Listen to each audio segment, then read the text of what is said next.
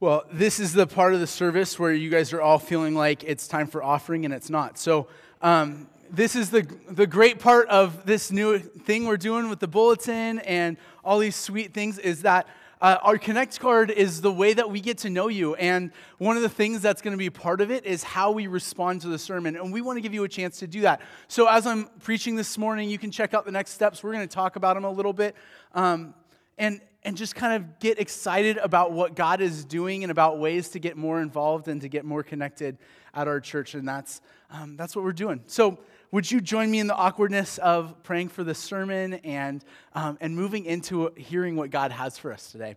I invite you to put your hands out because this is a season of Advent where we are anticipating what God is doing. And so just put your hands out as we pray and be open to what God is going to do in your heart and your life today. Let's pray.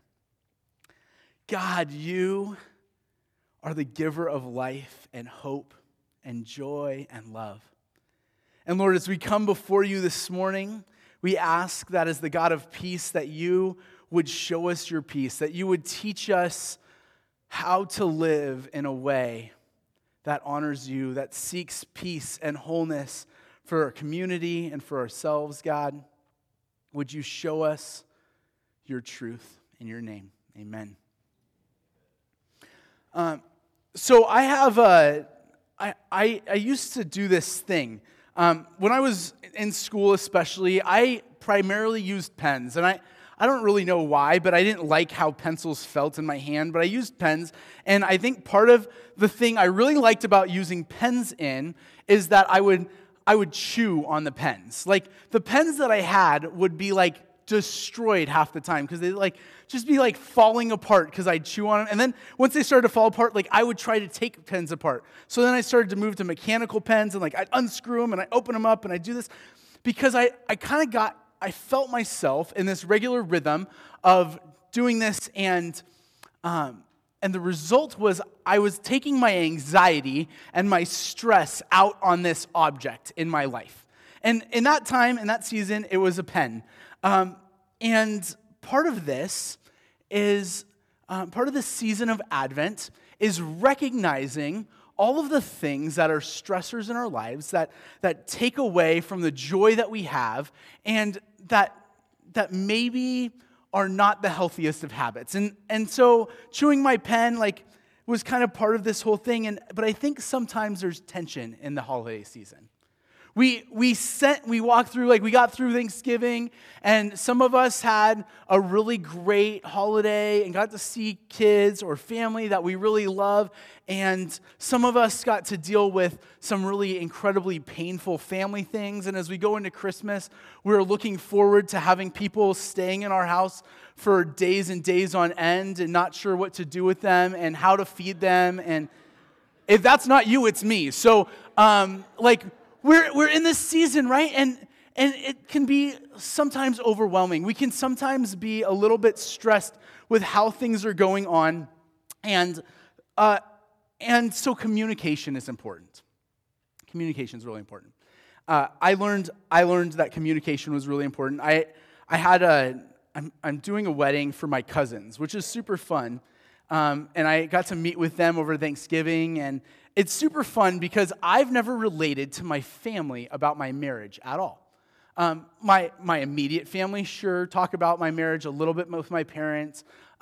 Sure, maybe my sister, but not really even that much, but especially not my extended family. I've been married for 10 years, so it's going pretty well overall. I really can't complain. I love my wife. We have an incredible relationship. And so getting to sit down and talk with my cousin and his fiance and hearing their passion, their excitement about their love for each other was super sweet. And I got to sit down with them and do something that my pastor did for me when we got married, did for us. And in our first session, he asked, what are some of the things that are really important in marriage? And largely the main thing that comes out of that conversation, when people brainstorm who haven't been in it, they always say communication is one of those things that lands really hard. They were talking about how to communicate. And as they were talking, I was like, man, if I had communicated this well when I was getting married, how great it was. Because when I was in that marriage counseling session, I realized my wife kind of turned and said, like, yeah, you're not very good at this. And I thought I was great at it. So we were in this season of we had to learn how to talk to each other. Not because we didn't have real conversations or we weren't on the same page, but just like those everyday normal things of how you check in and how you care and how you invest. And those are things that I had to learn along the way in this journey. And the value of learning them was a value towards wholeness in our relationship, towards wholeness of being in ourselves, towards wholeness of our own identity. And I think as we go into this season, we talk about peace today, as we engage in Advent, the idea of this season of Advent is to bring real peace. And real peace is not actually this idea in our minds that we have sometimes of like world peace. Like, I just want everything to be calm. I wish my relatives who like to talk politics on the holidays would just not, so that we don't have to disagree about what we're going to argue about. I wish we could just like let everything be and like not stir the pot. That's not real peace. It's not. It's covering up the symptoms, right? And you see this all the time. Like, people get spiked out with anger because the communication and the relationships are not being built in a healthy and incredible way. But real peace is what this peace is about. It's what the peace in the season of Advent is about. It's what the peace of Christ is about. And the peace in the Bible is not just this social political peace. It's shalom. Shalom is the Hebrew word for peace. It's a greeting. It's a greeting that you actually hear a lot in Hebrew culture. It's the way you say hello. It's like aloha, right? Aloha. It's like, so good. I feel so good inside. Like, man, life is good. Shalom. But shalom is not just peace. It's actually, it's this incredible, multifaceted concept of peace and wholeness and justice and things being made right and restored.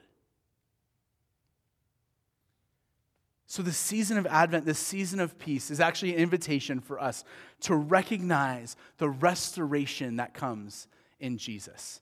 The fullness, the wholeness, the hope, the joy, the love that comes in relation to who God is and how Jesus coming and being with us on the earth is transforming us and challenging us to know Him better.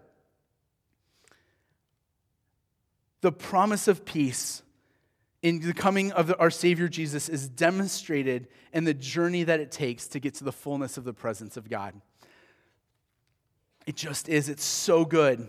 Everything is better when we are in this place of wholeness and life and joy. So our passage today comes from John 14. And we're going to actually bounce around a little bit in our Bibles. And I've chosen to use this kind of new version of the Bible. It's called the Common English Bible. And I read it side by side with a lot of different things and kind of looked at my Greek and Hebrew texts. And what I learned about this Bible is it is super easy to understand.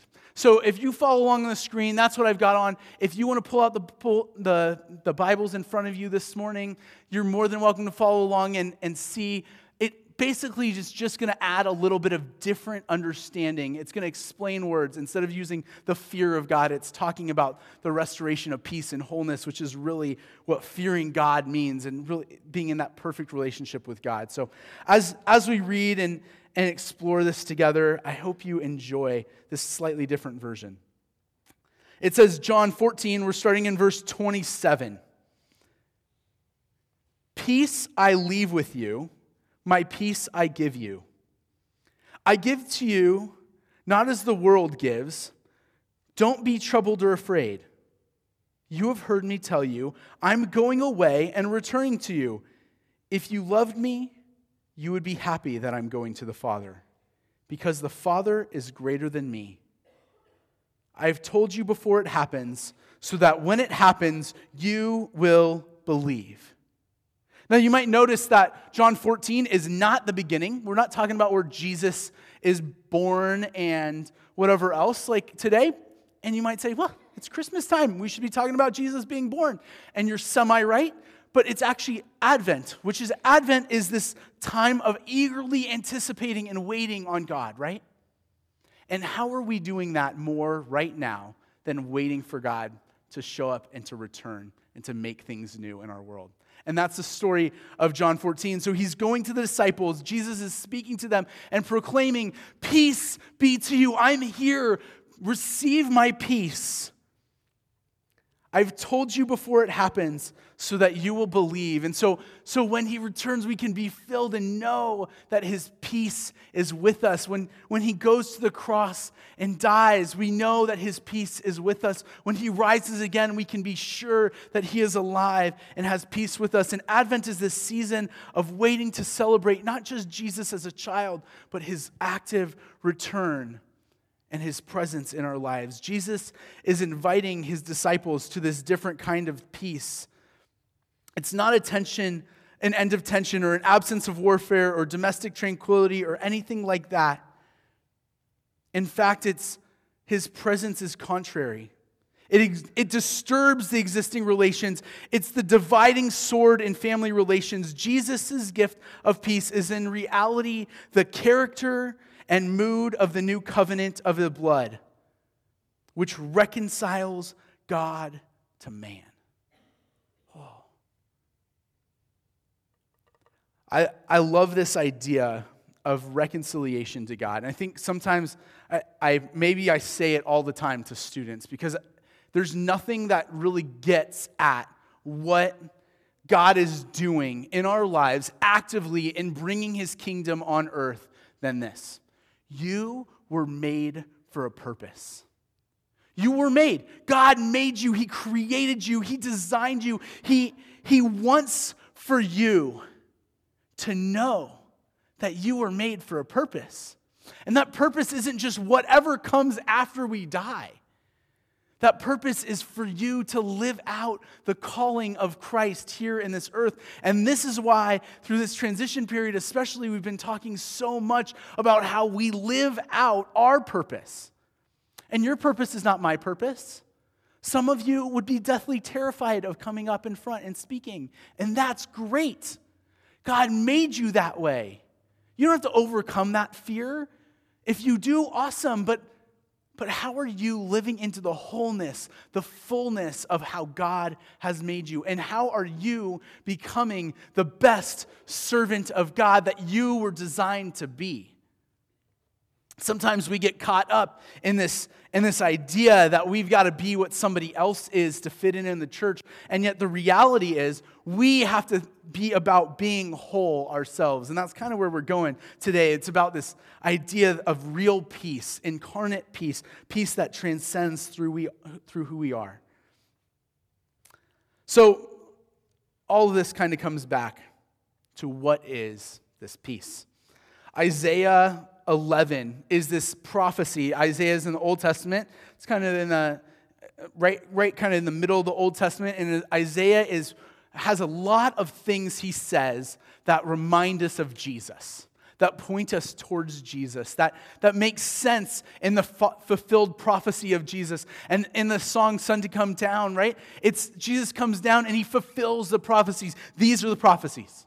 These are the things he fulfills. These are the things that are made new in Jesus. So Isaiah 11, that's big number 11. We're starting at verse number 1.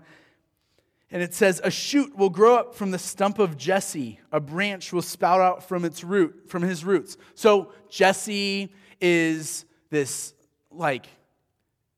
projection of direction in the tribe of Benjamin, with David, all the way down to Jesus. You can read the boring lineage at the beginning of Matthew. It's really intriguing if you're into family history, not so much if you're not.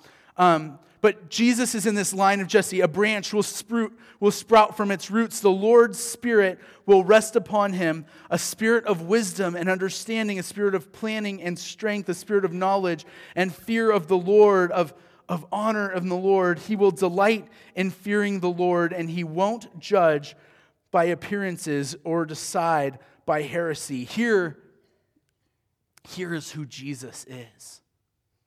This is where he fits in the journey. He brings all of these things. And then it says the result of that, starting in verse 6, says, the wolf will live with the lamb, and the leopard will lie down with the young goat. The calf and the young lion will feed together, and the little child will lead them. Whew. The cow and the bear will graze, the young will lie down together, and the lion will eat straw like an ox. A nursing child will play over the snake's hole. Toddlers will reach right over the serpent's den. They won't harm or destroy anywhere on my holy mountain. The earth will surely be filled with the knowledge of the Lord, just as the water covers the sea. And on that day, the root of Jesse will stand as a signal to the peoples. The nations will seek him out, and his dwelling will be glorious. Oh, right? That's like the fullness of God right there. There's no turmoil, there's no things, and there's just peace. But not just peace for the sake of peace, but peace for the fullness of God's glory, the fullness of his creation.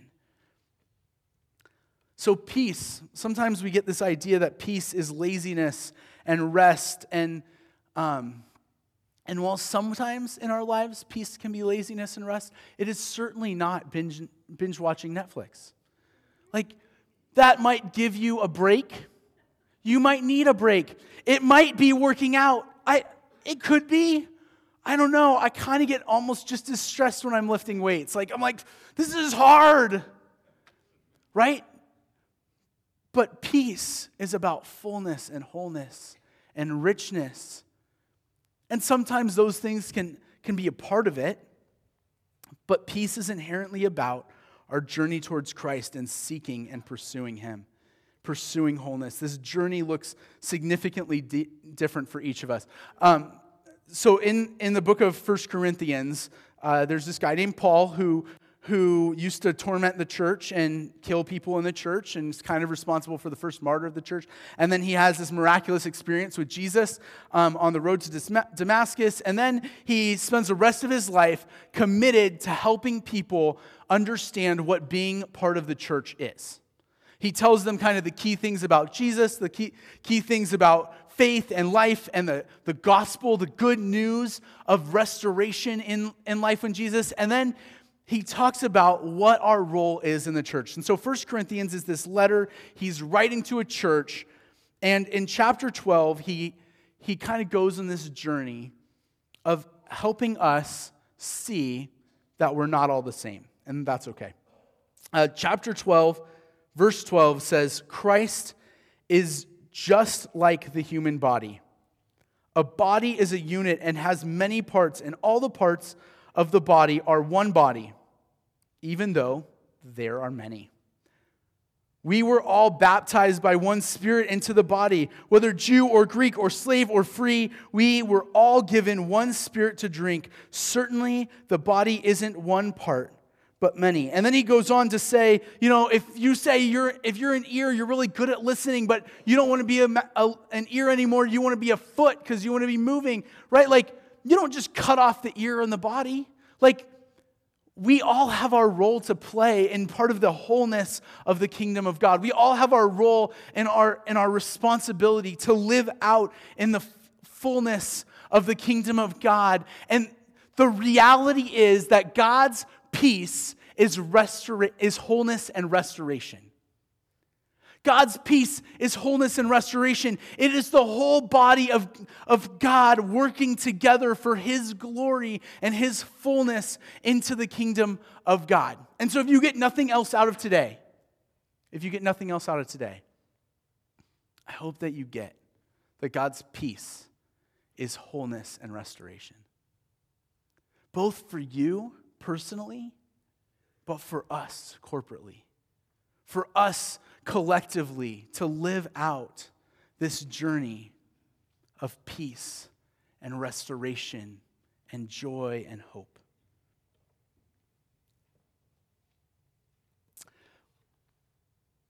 So what do we do with this? How do we live out our relationship to God? How do we take steps towards peace and wholeness and richness in our lives? Where do we go with that? And that is why you guys have these, right? So my next steps, my next steps. In response to today's message, I plan to, and we're going to kind of go through these a little bit. So as I talk, you might see something that kind of sticks out to you. You can check that. And in response to some of your comments, like, man, I put this in the bucket and then I forgot what it was when I got home. We even have a spot for you to write it along with all of the incredible notes about what you've heard me say today on the back of your bulletin. So there's some great ways to respond. But step one, option one, be a bringer of peace and wholeness. So how do you do this? How do you be a bringer of peace and wholeness? And the reality is, in being a peace bringer, you're not seeking just to make things fine, right? We're working towards God's peace, towards justice, towards restoration. Move them, don't make things fine. So here's the thing. The next step in your idea is take some time to value somebody else. Let's take this on a personal level. Who's somebody in your life right now that you could look into their eyes and recognize and see and add value to them? Right? Like, it's so incredible, and we try to do it occasionally when we have somebody come up and we say, thank you so much for all you're doing and all you're seeing and all you're participating in. We talk about that somewhat. We try to celebrate people sometimes. But how are you recognizing in the lives of the people around you and hearing their brokenness, and yet also being a bringer of hope, of peace, of helping them to move towards restoration? How are you allowing them to process the things that are going on in their lives? And so this week, be present with somebody. Encourage somebody. Now you might say, not really my thing. I'm way more a sarcastic person. Encouraging somebody is kind of a little bit out of my comfort zone. I don't really have time one-on-one to do this. Great. Option two, step two, find balance and peace. Reassess where you are. So finding balance and peace in your own life. Sometimes this time is crazy, the season is crazy, and we have to get some me time.